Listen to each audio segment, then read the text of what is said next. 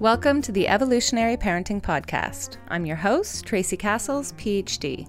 When we look at research, especially in the realm of development and parenting, we tend to focus on things like resilience or struggles families face and the like. This is particularly true when we look at the research on parenting in families of color. The focus starts with what's wrong and how we can fix it. It was under this guise that I approached Dr. Erica Bochneck, as she had done some research on resilience in Black fathers that was, I thought, interesting. What we ended up talking about instead was quite different, with a much larger focus on the inherent racism that exists in the research questions and assumptions themselves, especially when we're looking at Black fathers. I hope that you will find this as eye-opening and important a conversation as I did, because we need to recognize these problems in our own thoughts before we can start to fix them. I am so excited to have with me today Dr. Erica Bochneck. Dr. Erica Bochneck is an associate professor of educational psychology at Wayne State University and the principal investigator of the Families and Mental Wellness Lab. She studies social emotional development in young children in the context of parenting and family relationships. Her research and clinical practice supports strength-based practices in families like routines and rituals that are associated with young children's positive emotion regulation, which is the building block of mental health pathways across the lifespan. Dr. Bochneck currently serves as associate editor of the Infant Mental Health Journal and is on the editorial board of Infancy. Thank you so much for being here today, Erica. Thank you for having me. So we are going to dive in. I mean, you study families more generally, children's well-being, but we're honing in, this is part of my fatherhood series, on some work you've done looking specifically at Black parenthood in the United States.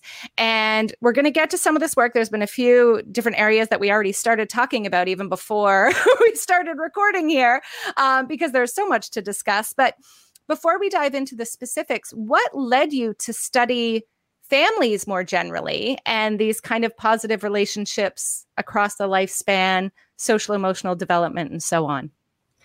Well, I think there's a few answers to that question, and thank you for it. It's fun to talk about the evolution of my work and how I got here. I am licensed as a marriage and family therapist, and I'm really at heart a person who just believes in the power of family. Salvador Minuchin, the great family therapist, has this wonderful quote about how there's no better unit to raise a child than the family to help the child not feel like a stranger in a strange land. And I just believe so much in the power of families as home spaces, as primary contexts for who we are and who we become.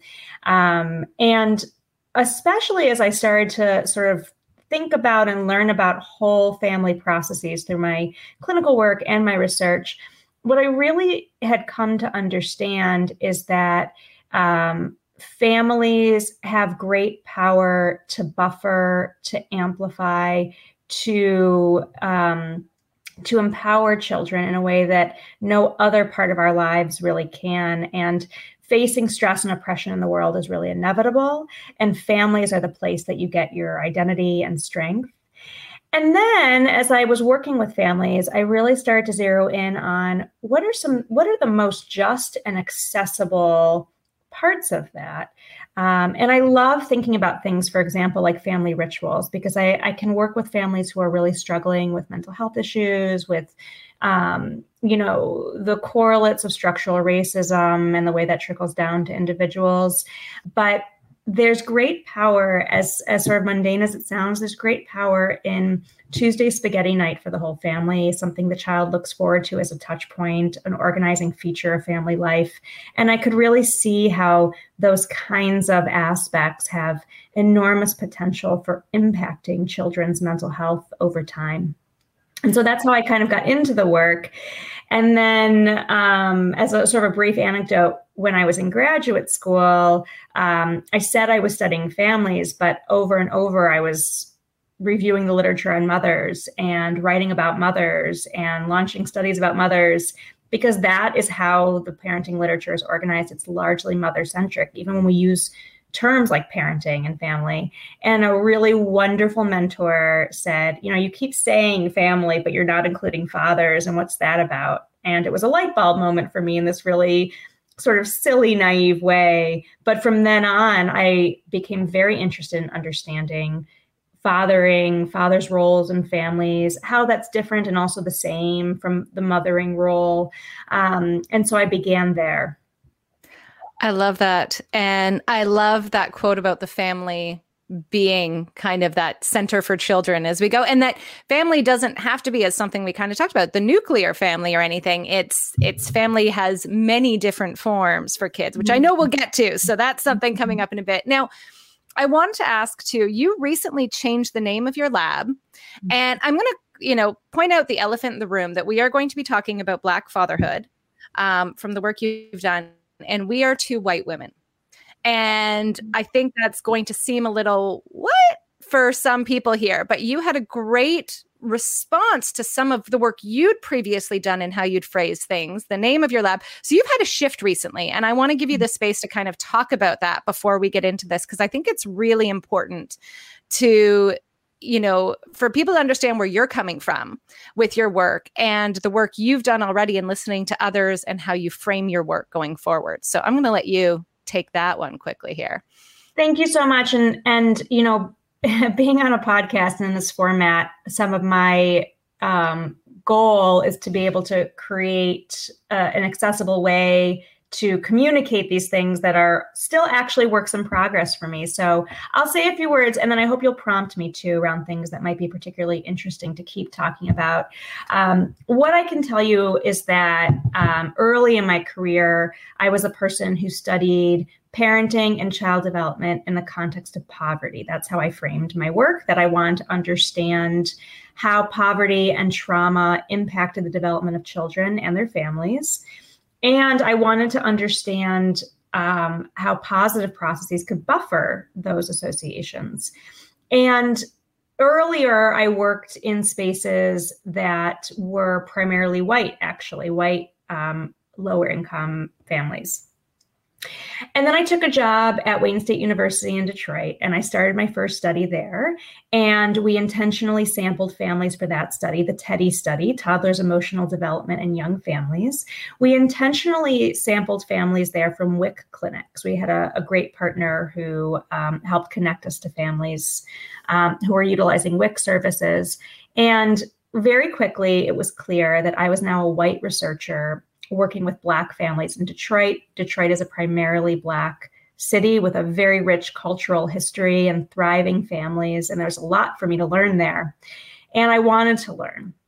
And I've been really lucky also to have wonderful, diverse colleagues and wonderful, diverse graduate students and undergraduate students to work with at Wayne State. And we've had very candid conversations over the years about how research interacts with Black families and how we apply white-centric models to the study of Black families, thereby deficit framing non-white families. And the more I understood this, the more I wanted to be different and do different work, because what's ultimately the goal of research is to gather information that can be useful in policy and practice. And it's not useful if there's an invisible bias. Now, we used to be called the Family Resilience Lab. And this word resilience for me meant factors that help people bounce back from adversity and or buffer the risk of adversity. And what I've been told over and over is that that word is often weaponized against Black children and their families. And it infers that in some way, being Black is the risk that people need to bounce back from, which is ludicrous. But that is a way that the research really doubles down on racist and harmful narratives. And so we changed the name of the lab, but more meaningfully, we're trying to change the approach and the intent of the work. So another piece that was shared with me by a wonderful colleague, Dr. Lauren Mims, who is at Ball State, she shared this wonderful piece, and I'm just not remembering the authors' names offhand. I'm going to pull the reference for you, but it's called A Clarion Call on the Axiom of Brilliance. And it challenges researchers to say, what if instead of starting with a deficit narrative about the group you're working with, and particularly Black children, that we start with this assumption about deficits that, educational attainment is lower, and we make soft or not soft assumptions about how parenting is worse. What if we started with an axiom of brilliance? Black children are brilliant, full stop. Black families are brilliant and have raised and sustained flourishing children for generations, full stop. And if we start with that axiom, and yet we're showing that our measures have these hierarchical outcomes, then what does that tell us? The structures are flawed, the methodologies are flawed. And so I'm really turning my attention there too, so yes, I am a white woman who studies Black families, but what I'm also really trying to understand is how whiteness is embedded in methodology and work. And I'm not here to be an expert on how Black parents should parent their families. What I'm trying to do is be a person who helps widen the lens and is transparent about how the research is conducted, so that we all can collectively get to a place that research truly fulfills its purpose of being an information gatherer and informing best practices with families. We could just stop right here. I feel like we're good. We can just leave it, because that was fantastic. And I think it's so important. And I would add one other thing to this, is that we talk about allyship, and, you're in a position of power and using it in a brilliant way, because you are able to shed light on things that others might not be able to. And so I think it's wonderful that you have taken this journey. You are approaching it this way. And I absolutely loved your bit on Twitter and what you just reiterated here about the weaponization of resilience. And I have a struggle with the term in general. I have to admit, it does feel like, I'm going to be less eloquent than you here, but I feel like with resilience, we ignore the systemic issues. We ignore elements in favor of, no, you just need to pull yourself up by your bootstraps kind of attitude that comes with it. It shows in our culture the value of the individual as opposed to the value of a collective, a society. That, if you look at systemic racism, systemic poverty, all these things that go into play, why should one person have to be resilient to that? Why can't we look at it as, no, sorry, this is all of our collective problem, and we are here to make changes that end that. I don't want to celebrate the few people who, great, you survived in spite of a society stacked against you. Congratulations. But that's not the society I want to be living in. And so when we focused on resilience in so many ways, and I think what you highlighted, and you can correct me if I'm wrong here, this actually is a bit of a follow-up. It feels like so much of the individual work on resilience to date has been on individual level factors. Mm-hmm. Not, we're going to put the burden on parents, on children. We're not going to say, okay, policy, schools, et cetera, this is what you're going to do to make it better. We turn around and say, no, we've put you in a bad situation, but it's up to you to get out of it. Is that fair assessment of a lot of at least what I've read? And the problem is I haven't read all of the research, obviously, on resilience. So I could be overreaching on that regard. No, I mean, it is such an interesting question. I have two answers to it. One is that in good faith, I know that people who have been studying resilience for a long time are working hard to expand their work, right? So like Anne Maston, for example, is a giant in the field. She coined the term ordinary magic. And when she brought that into the field, it was a step forward from how resilience had previously been talked about, which was really relegated to like IQ and like physical attractiveness. Ooh, cringe, right? Like I think we can all agree in 2021 that's not true resilience. And it has no connection to structures and systems.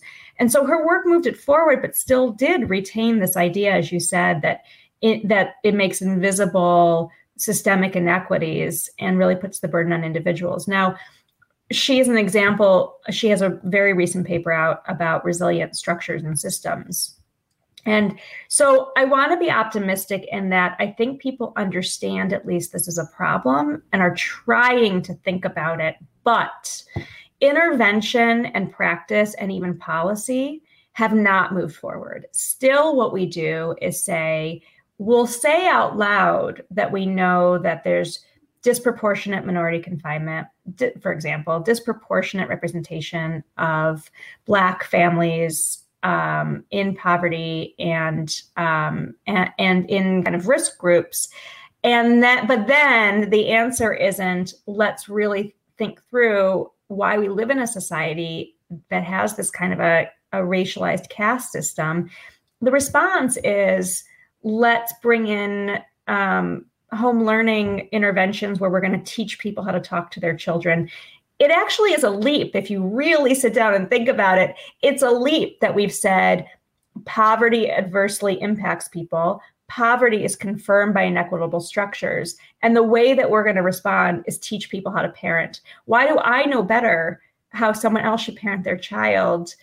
It's a gap. And what it really represents is this kind of white supremacist attitude around solution building, that it needs to be universal, it needs to be perfectionist, and it needs to be quick and hierarchical, that there's a coach and a student. And to me, actually, that's a big part of where the real gaps are, is how are we designing interventions from the axiom of brilliance, from the axiom of thriving? How do we enter families' lives in useful, meaningful ways? How do we partner and say, we're here to be a support? And what would that look like? And yeah, thank you for clarifying, because it is true. And it makes me go back to that age-old problem of what gets funded. So as soon as you say that, of course, it's the policies, everything that's still stuck in this idea of individuality, well, they're the ones funding things. So what are they going to fund is the research that's based on that belief set that they have. So I want to thank you for that. And I thank you for your approach like this, that it is widening the lens and really focusing on these systemic issues and focusing on the axiom of brilliance, which I hope you will talk a bit more about when we get into the child outcomes. But I do want to start, because your research, as we start to dive in here, is kind of a bit of both. So I've had people on who do solely physiological measures of research. I've had people that come on and do, behavioral research. And you seem to kind of blend both in looking at both. And I'm going to focus on the fathering work just because this is about fathering in general. So before we go into it, can you give a bit of a background, and as brief as needs be, because people have probably heard it from others too, but I think it's important to understand what are the measures you're looking at and how do they relate to parenting? Because I think sometimes we hear things like, respiratory sinus arrhythmia, and people are like, I don't know what that has to do with how I parent. That feels like, what does that have to do with me as a parent or the experience of my children? But obviously, as you can attest to, it does. So what are those factors that you look at, and how are they linked to parenting briefly? Sure. So I'm interested in emotional development and emotional socialization in families. And my own starting axioms are that emotions are functionalist, which means that we develop those emotions as signals into the world. Sometimes we have a habit of talking about emotions as though they're unfortunate byproducts of living that we really need to suppress, but that's really not what they are. They're actually our superpower. They're a quick and dirty way for us as humans, and we don't have many defensive strategies. We don't have sharp teeth. We don't run very fast.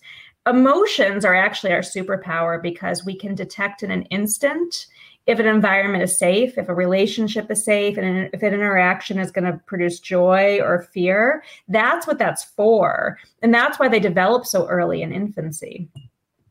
And so I'm really interested in how children learn to self-regulate, which means understand what they're feeling, interpret the information correctly, and then make a behavioral choice that's appropriate for context. And then I'm interested in how families socialize that and support that. The reason I look at it from a biobehavioral perspective, and the reason I explained it this way as this kind of very human indicator, is that you have to imagine that every system in your body is actually wrapped around that need to be able to utilize emotional information effectively. So it isn't just this kind of socialized behavioral construct. It really is a feature down to your very core, down to your neurological functioning, that we are people who are wired for fight or flight responses to negative stimulation, which means that the brain instantly starts producing all kinds of hormonal and physiological output to move your body to get you to respond, in addition to your cognitive functioning, being able to identify the words that we've assigned to emotions and make sense of emotions. All those things are working in concert.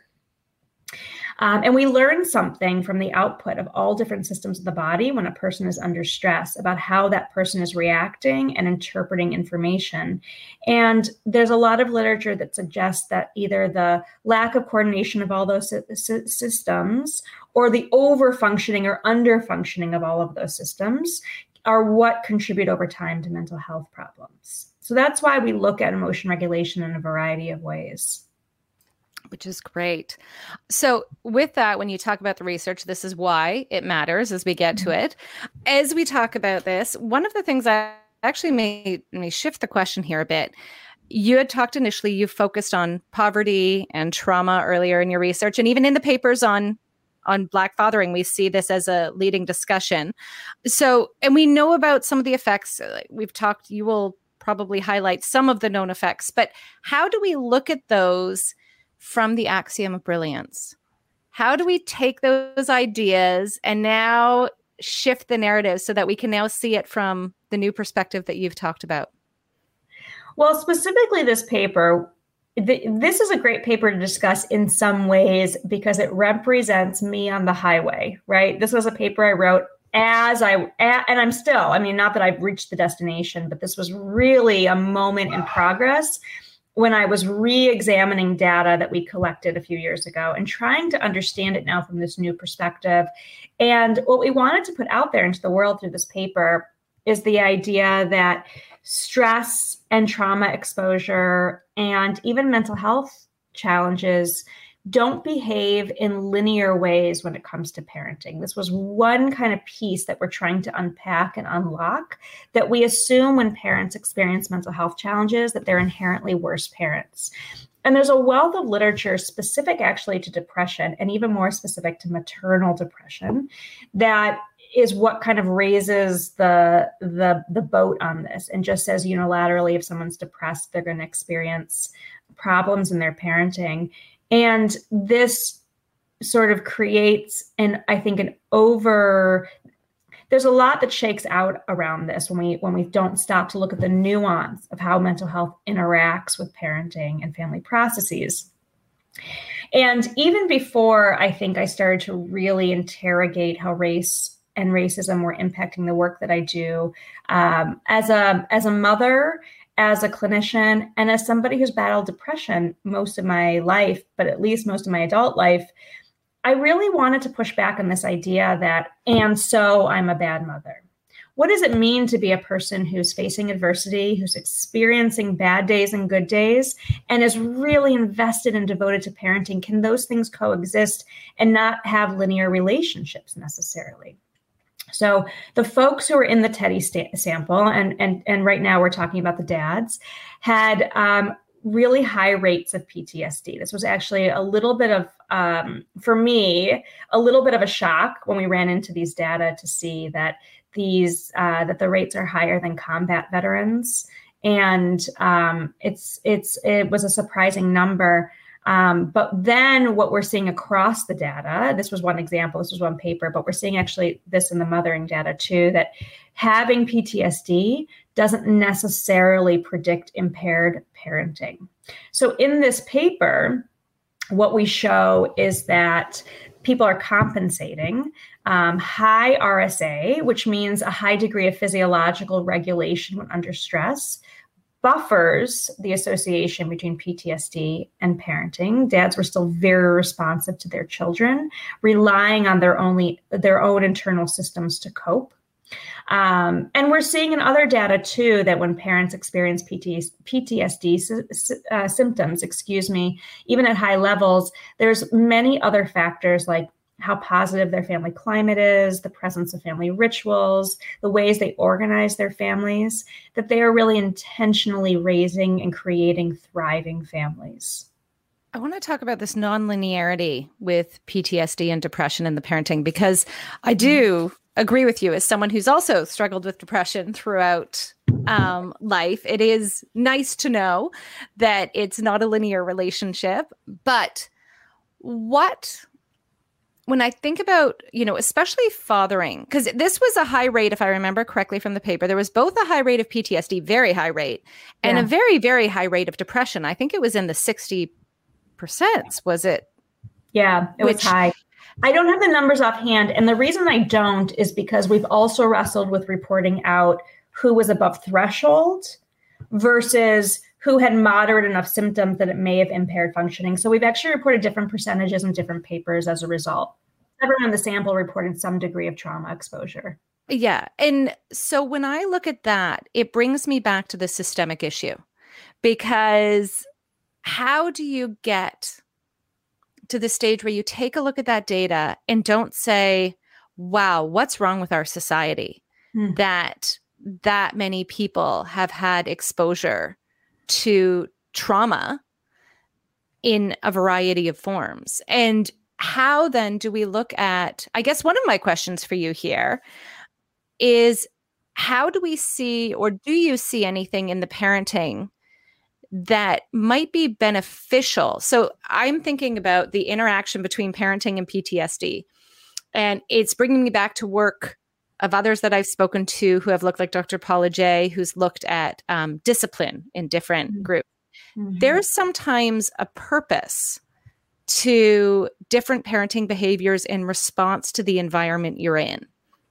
And I'm thinking about fathering in the context of, if you're a father who, through your own experience, knows the systemic issues of the society that you are in that are going to affect your child, a white-centric view of your parenting is going to be very different than the way in which you parent to prepare your child for that world, to compensate for some of those things. Does that make sense? Am I getting, are there differences in how they parent that would actually be functionally very helpful for the child, knowing they're entering a white supremacist, racist culture?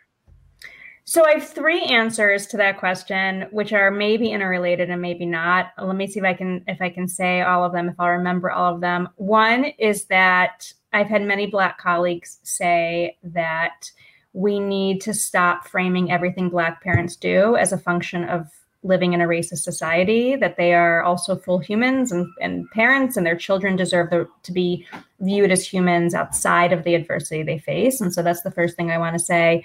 The second thing I wanted to say is that there's a great literature on racial socialization strategies, which might speak better to the question you're asking than I can speak to. Dr. Rihanna Anderson's work, for example, is one to look to, where she's really investigating how parents talk with their children about cultural identity, racial identity, as well as preparation for bias. And a doc student I'm working with, a very talented doc student named Kim Stokes, is also doing some of that work in Detroit in early childhood. What does racial socialization look like in early childhood?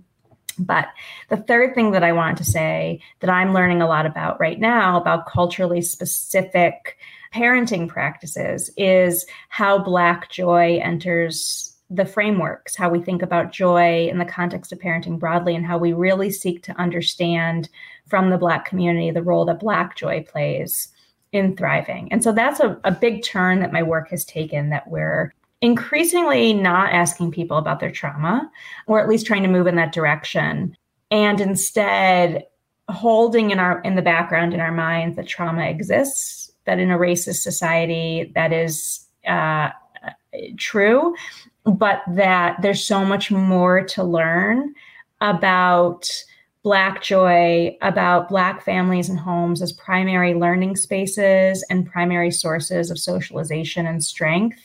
And so that's where my work is going, to really be able to learn from and shine a light on those kinds of processes. I actually I should clarify here. I did not mean that the parenting would actually be negative in some way. I think actually the idea of Black joy speaks quite well to it, because to me that seems like, you do have this trauma in the background. There is going to be these issues. So how do you counter that in your parenting? You can focus on joy and how you bring it out, right? Is that, or am I just thinking of this all wrong? Because I'm totally open to being completely wrong here on it. But it seems like what a great counter to start with this brilliance, to be like, here are families that bring joy and focus on joy in a variety of ways. I think it's fair to say, I mean, here's my understanding of it, again, as a white person kind of wading into this work and trying to understand. My understanding of it is that Black joy exists as not just kind of a strength-based process, but even a political act facing, recognizing humanity. But I think the point still stands that I am seeking to not constantly call out and name trauma as a context in which Black families live. I also, frankly, I'm sort of at a place in my career too, where I think we really know a lot about how trauma impacts development. And there's some amount of kind of personal gratification around continuing to force people into research studies to tell us about their trauma, to have their heart rate measured, to have their cortisol measured, to take hair samples and blood samples and put them in scanners. And like, for what? Like, we know that trauma relates to mental health problems. We know that trauma impacts development in adverse ways. We know that. And so far, it doesn't seem to be translating into a more just and nurturing society. So I think just for me, I'm starting to say, I think I've learned what I can learn about this from people. I think they've given me the information I need to move forward. Brilliant. I think it goes back to that resilience again, right? Is the idea of we keep honing in on it to find the individualistic answer, to say if just everyone ate broccoli for lunch every day, then everything would be fine. And we don't have to make the big hard changes there. Gosh. So, right? Is that, it feels like that's what we're doing here, right? If policy hasn't caught up, it's all about trying to get down to that individual level. So when you looked at fathering, sorry, I want to go back to the paper here. Please, so you looked about, you had this. I really like, you mentioned that the high RSA buffered that relationship, but was the relationship still not linear? Are we still looking at, I think one of the things people need to hear sometimes is that we still get caught in that thinking, kind of like you said, like I had depression, and so I'm a bad mom. Like this kind of, it goes, our narratives are very black and white and very clear cut.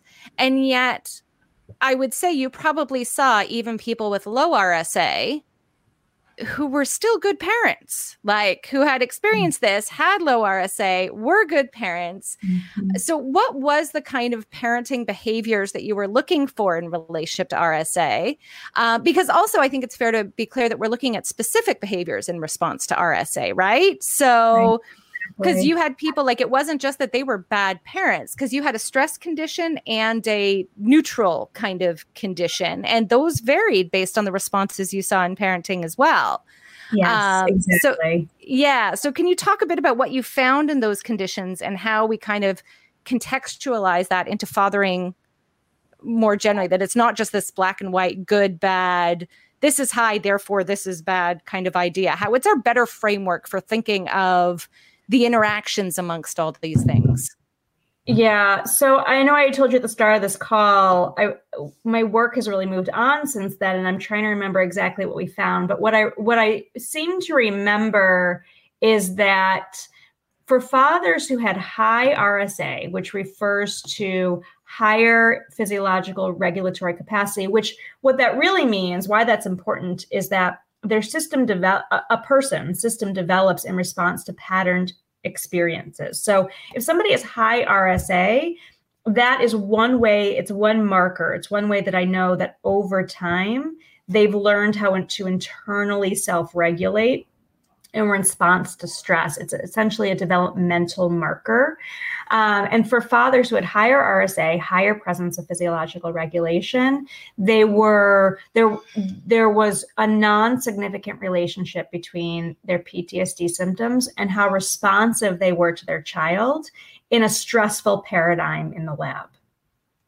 But the other finding that was of interest is that for fathers who had high RSA, there was a non-significant relationship between their parenting behaviors after stress and their parenting behaviors in this teaching task, which we thought meant that they were differentiating parenting behaviors across tasks, whereas there may have been a different kind of consistency for fathers who had lower physiological regulation. And so that's why we looked at parenting across two different paradigms. When you say there wasn't a relationship, does it mean like stress may cause, if I get stressed, I'm not as good a parent as I am if I'm not stressed. So are we thinking more that this kind of regulatory struggle that we can all have is really more affecting the times when we're under stress, but it doesn't necessarily negatively impact our parenting more generally? I think what's really important to think about is that experiencing stress can impact your parenting, but also it isn't as simple as sort of saying when people are under stress, they retreat. What might be happening instead is that people are still actively, intentionally nurturing their children, but perhaps experiencing wear and tear internally on their own system in order to be able to do that, and or experiencing mental health problems may only show up in certain aspects of your parenting behaviors and not others. I think that that's a different way that we think about it. And the other thing that we're exploring now is the idea that although this isn't sort of intervention friendly, because we're in no way recommending that people develop mental health symptoms, that there is this kind of interesting relationship where experiencing mental health symptoms in some ways may make you more vigilant when you're with your child in a positive way, but again, at cost to you, but that it isn't sort of as simple as to say you need to get yourself together in order to be a better parent. We're just trying to understand the complexities of what it means for folks in the moment, in the room with the child, and how we can help honor what people are really striving to do and doing well and nurturing their children and developing intimacies. This is kind of the other thing, is that there's so much limitation to how we do research where it's all sort of behaviorally based. It's very performative, and that is a very white-centered value about what parenting looks like. But what we know scientifically really matters for good outcomes is this less measurable but more important idea around intimate relationships, that when parents and children have ongoing bonds that are informed by the good and the bad, that they learn together and they love together, and that children experience predictability and consistency and kind of that feeling of being seen, that this translates into good outcomes over time. But we tend to get really hung up on these ideas that there's like a behaviorally based strategy to be a good parent, and it's probably just not so. I ran into this graphic the other day that was about kind of tweaking your speech to encourage open-ended conversation with your child. And on the left side of the column, it was like, don't just say, get your jacket. It was like, and then on the right side of the column, it said, which jacket would you like to wear? And that's all well and good. I don't have a criticism necessarily of that, but the framing of it was to suggest that one is good parenting. And I don't know that we know that. Thank you for calling those out, because I see a lot of those kind of charts that are, and again, like you said, it's not that they're inherently bad. I think they can be helpful tools. If you're a person that finds yourself snapping at your kid all the time because maybe that shift in language is going to be enough just to facilitate that relationship. But then it is, as you said, it's about the relationship. And this actually leads to, my next question is, because you've also looked at some of the childhood responses to this. And I think when we talk about relationships, one of the things that both is still lacking I think, in a lot of the research, and it's certainly in mothering. And I think, as you know, anything that's lacking in mothering is certainly lacking in fathering research, because it goes that way. But you start to look at it here is, you know, our parenting doesn't exist in a vacuum. It exists in response to our child. And our children affect how we respond. They affect how we go. And as you just put so beautifully, it's about building this relationship over time. And so crucial to that is us being able to respond to what our children need, which is going to be different child to child, and then certainly our children to other children. And so when you look at these kind of, I know it was like RSA, which is a good match. You did look at it across fathers and children. Yes. And what was there a relationship? Is there kind of an implicit learning going on amongst others? Or how does the relationship between each of their regulation impact the parenting behaviors? So I think there's a couple of things to say here. And again, this is one of those moments where I'll count on you to help me with how I communicate these ideas. There's a couple of things here. One is that children's systems of regulation are shaped by the adults in their lives. And again, this is a survivalist instinct that children are wonderfully intuitive and depend really heavily on the social cues of the people around them, especially the people they trust most and love the most in their primary relationships. So we expect to see some degree of harmony between children's regulatory capacities and their parents' regulatory capacities. That's one thing, is that there's overlap. The second thing, though, is that people know their kids. And if you have a child who is more labile, and maybe it's temperament, maybe it's socialization, we can't isolate these things. If ultimately you have a child who's more labile, you're likely to parent in a way that is relevant to that child's behavioral pattern and output. You're likely to know this child. Some children can handle a little more stress than others in terms of what it will mean for them being able to bounce back and self-regulate in the moment.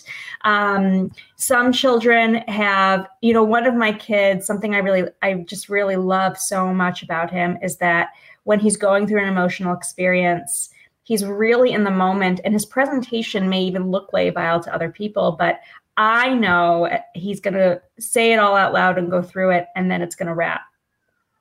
And so I know that, and I tailor my parenting to that. I have learned, instead of sort of jumping on those behaviors and managing them, that I create space for them, because the best way for him to self-regulate is to go through it and say it and experience it, and then he's going to wrap it. And my job is to be sort of the cushion in the background. Another one of my kids keeps it all inside, and I do need to a little more actively help her name it and say it, but then also have some boundaries on it, some limits on it, because of the way that I think it kind of eats her up. And we have to count on parents, instead of having these sort of universal guidelines for this is the way you do it, we have to really help parents know their kids, wonder about them, and we have to believe them. We have to believe that they know their kids the best, that we can't just walk into a living room as clinicians and observe and assume and create plans. So with this, I like you mentioned the overlap because kids learn, but I was thinking specifically too of the cases with non-overlap. So you mentioned just earlier, not that we would recommend everyone get mental health issues, but it can make, parents more vigilant, more aware, and it seems like there's this, it fits with an idea of long-term parenting that yes, there's a cost to you to be vigilant to do that, but you're setting your child up for greater success because perhaps that vigilance is actually building their regulatory capacity. So it's like, yes, I'm taking a hit, but, each generation can get successively better because of I'll take the hit here to build up your sense of capacity and build our relationship to be better so that you don't, have potentially the same struggles as we all go back with our parents, the things that we didn't, that we want to change, to build up that relationship, to build that sense of competency through these moments. And so do you sometimes see some of that where parents might actively be struggling themselves, but helping shape that emotion regulation piece for their younger children? So there's competing theories on this in terms of how physiological regulation develops optimally. One is that experiences with stress, repeated experiences with stress in a linear fashion kind of create wear and tear on the system. The other kind of competing theory on this is that there's kind of a U shape, that moderate experiences with stress give children the greatest opportunity to practice self-regulatory skills, to teach the system, the internal system, that a little bit of cortisol is okay. We can self-regulate, we can down-regulate, we will have kind of a normative pattern over time, and that giving your children moderate experiences to autonomously cope and self-regulate can be healthy. I admit I actually much prefer the second theory on it, but I think what's crucial and what you mentioned is this idea of moderate stress. And I think it goes to both, obviously, exposing our kids to highly traumatic events is definitely, I don't know a parenting world where that's a great idea. Just like we don't actively get into car accidents to kind of be like, look, we might survive. But I also think it speaks, again, to this child issue of some kids. I know my kids, one can handle stress. What is moderate for one is a lot for another, right? So there's, that difference in terms of what might seem like what some people would say coddling for one child is really catering to their stress and keeping those exposures to build it up over time more moderate versus the other who you're like, you're okay. I know you'll be fine with everything. And I'm here, but you can handle it. And I know that. So I find it really interesting. So, and overall though, with fathers, there was this relationship, right? Because we've always looked at this with mothers. There's tons of research on kind of this physiological synchrony between mothers and children. Right. And you are seeing it with fathers as well. Yes. So, and is it kind of a similar pattern to mothers, or are we seeing anything different between, is it slightly different for fathers? I can reference someone else's research here, actually, that I think is something that I've thought a lot about over the years. Dr. Lori Rogman coined the term primary playmate. One of her ideas is that while mothers in many cultures and many communities, not everywhere, but with some degree of homogeneity, in the earliest years, mothers do a lot of the nurturing and caregiving and behave in a way that helps to limit children's experiences with stress. And Dr. Rogman has this hypothesis that more often dads play a role where they give children higher experiences around stress exposure. And that might be as simple as like dad's more likely to throw the baby up in the air and catch than a mother is. And again, not in all families. But it's this kind of really provocative and interesting idea that there may be something unique to dads around expanding children's opportunities for self-regulation.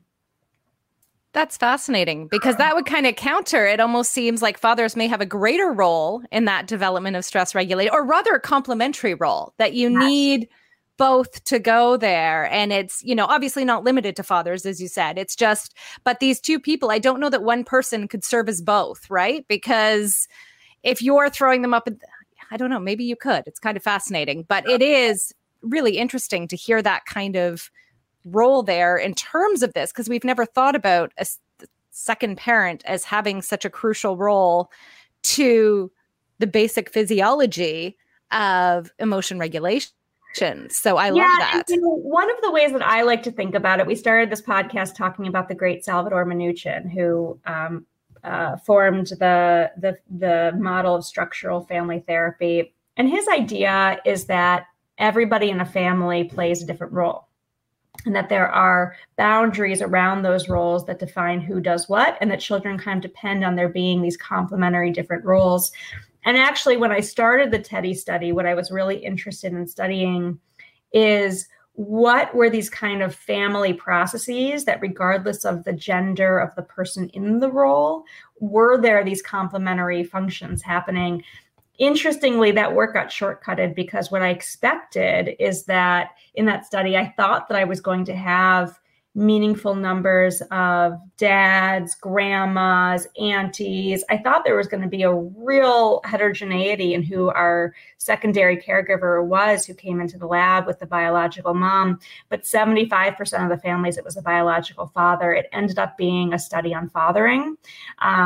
But this is still kind of a question for me, is how do we think about those complementary role attributes? And is it gendered, or is it just secondarily gendered?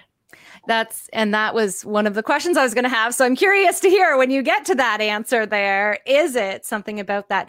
Now, I know we're at time here. Do you have time for one more question? I do. Yes, you do? absolutely, okay. Because I really want to get to one other paper, because we've talked about the physiology. I think it's fascinating that when we think about fathering in this context, we're seeing these relationships as it goes, and even across kind of the mental health and whatnot.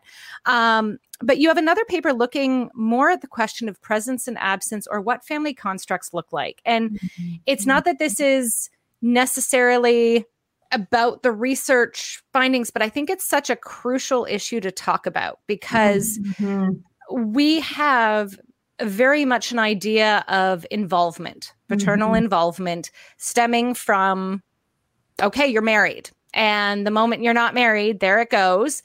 Dads aren't involved. And I really wanted to get, your take, because you talked about all these different kinds of arrangements, that there's a problem with this view. And it's a very big problem in terms of research, because it's how we measure it, as we've kind of gone back to this issue of how studying fathering and Black fathering or fathering in other cultures is an issue if we're taking this view. So what, if you don't mind, can you elaborate a bit on what the problem is with this view, but also what do we see what does this involvement look like in, African-American families in the US, I guess, if we're going to get really specific about it, even though I think it's probably applicable in some other countries like Canada and whatnot. But what do you see, and how does this all relate to kind of the research overall and some of the flaws in the research because of how we've looked at it? Yeah, and this is just really a great example, I think, of how white-centric values deficit frame folks of the global majority.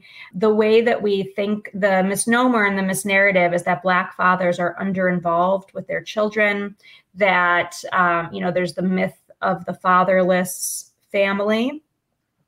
And we used to, in the fathering literature, really define presence and absence as a binary. Does the father live in the home with the child? And if not, we called him an absent father. White families, I know the question was asked about specifically how Black families define family, but I really think actually in some ways what's more relevant is to make transparent that white U.S. families define family based on the adults in the home and the relationship to each other. That's how the family is defined, who's in the family. And many other communities, including Black families, are child-centered in their definition of who's in the family. What's the relationship to the child? And what that translates to is that, again, broad generalizations, but white fathers are likely to define their relationship based on their relationship to the mother and their relationship to residential living patterns. And we do see under-involvement when white fathers don't live in the home with their children. However, Black fathers are more likely to be very engaged with their children, and other communities too.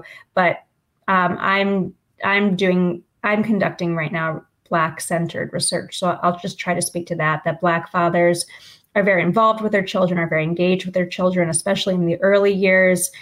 Compared to white fathers, we see Black fathers are changing diapers and feeding bottles and engaging in nurturant parenting practices.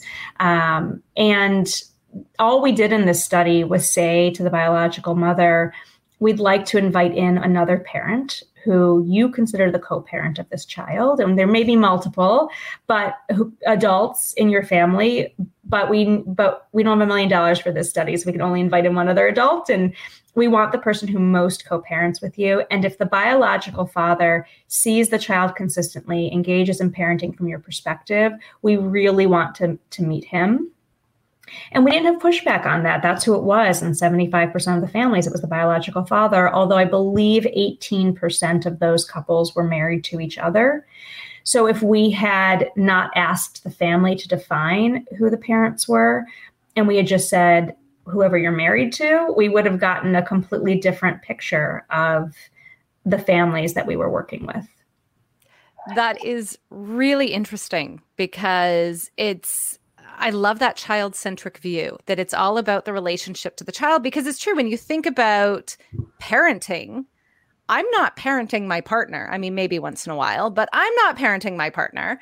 I am parenting my child. And so that relationship has to be what stands out there. And so, of course, this is an issue for research, is a huge problem if we're looking at it from a white-centric perspective of what white families have generally viewed things as. So if we take all this together, and I want to bring it all back to the axiom of brilliance, because you started with that and I'm just in love with that idea.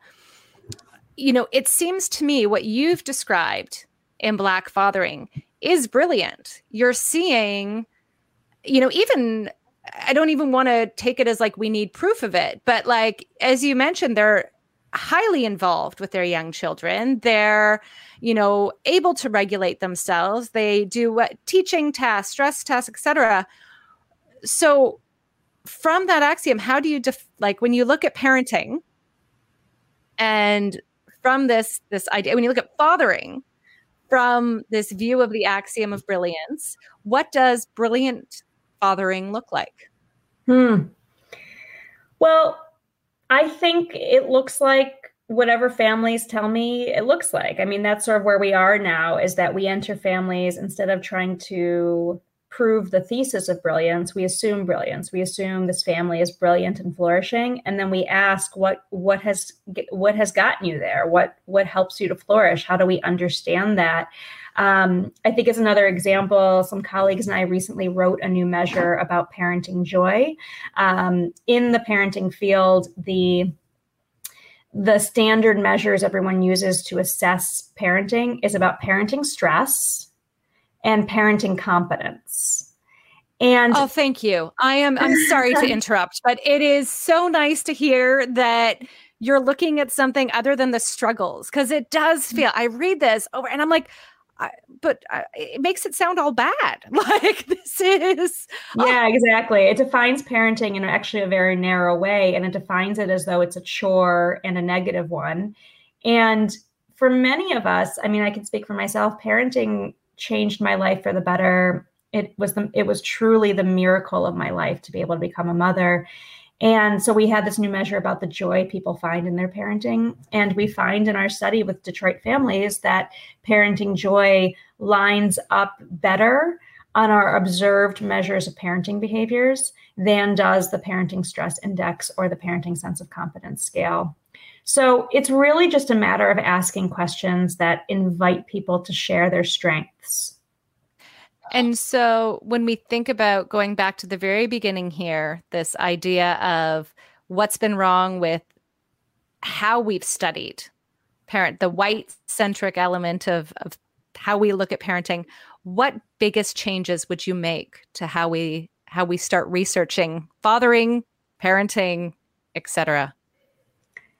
I think people have to just be willing to be transparent and name what it is they're measuring. And I realize that's not a very sexy answer, exciting answer. I'm not going to take down all the systems here, but this is a thing researchers need to do that I'm trying to do, is just to say out loud, the standard I'm applying is not unbiased. It's not universal. There isn't a right way to parent. There isn't optimal emotion regulation. I mean, we haven't even gotten there, but what we refer to as emotion regulation, typically we just mean the suppression of negative emotions. And that is not likely the whole of emotional competence, but that is how we measure it. So I think we just have to be willing to be more transparent and say, everybody in this research sample was white. And then I called something good parenting, but what I really mean is X, Y, and Z. And I think if we're willing to say that out loud, we can start to unpack how the research trickles down and informs policy and practice. I think that's brilliant, because as you said about looking at absence versus presence, if we just said, okay, we're looking at whether or not people are married, No judgment, no nothing, just whether or not they're married. That's it. We're not looking at whether they're happily married. We're not looking at whether they're unhappily married. This is all we can assess from this, is that they're married, is as it goes. I think you're actually right. It isn't sexy, but it's probably one of the most fundamental changes that need to happen. So I hope that happens. I have to thank you so much for coming on to talk about this. This has been so eye-opening. And I think it's so crucial to think about how we talk about fathering, how we talk about it in communities of color, and how we look at the research process surrounding it and the immense flaws that exist. So I hope this has changed, some minds. Anyone doing research, think about what you're writing up. What have you looked at exactly? And how can we take away, I think it also takes away the bias. If you have a label of it is what it is, and I'm not assigning my value judgment to it, then we suddenly get to look at the research in a slightly different way, as it may be. So do you have any final thoughts or anything to share with everyone? Oh, gosh. I think the last thing I'll say is explore joy in your lives. Think about the joy in your relationships. I know there may be parents listening to this podcast who are not researchers, and I hope if there are any takeaways, it's that the moments you're stressed, the moments you're not at your best are not more impactful than the moments that you are silly and fun and loving with your children. Those are the memories they'll remember, and those equally shape who they're going to be.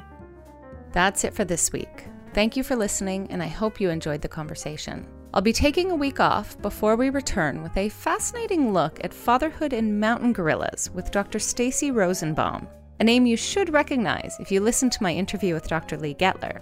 And don't worry, if you didn't listen, you've got an extra week to go back and catch up. In the meantime, stay safe and happy parenting.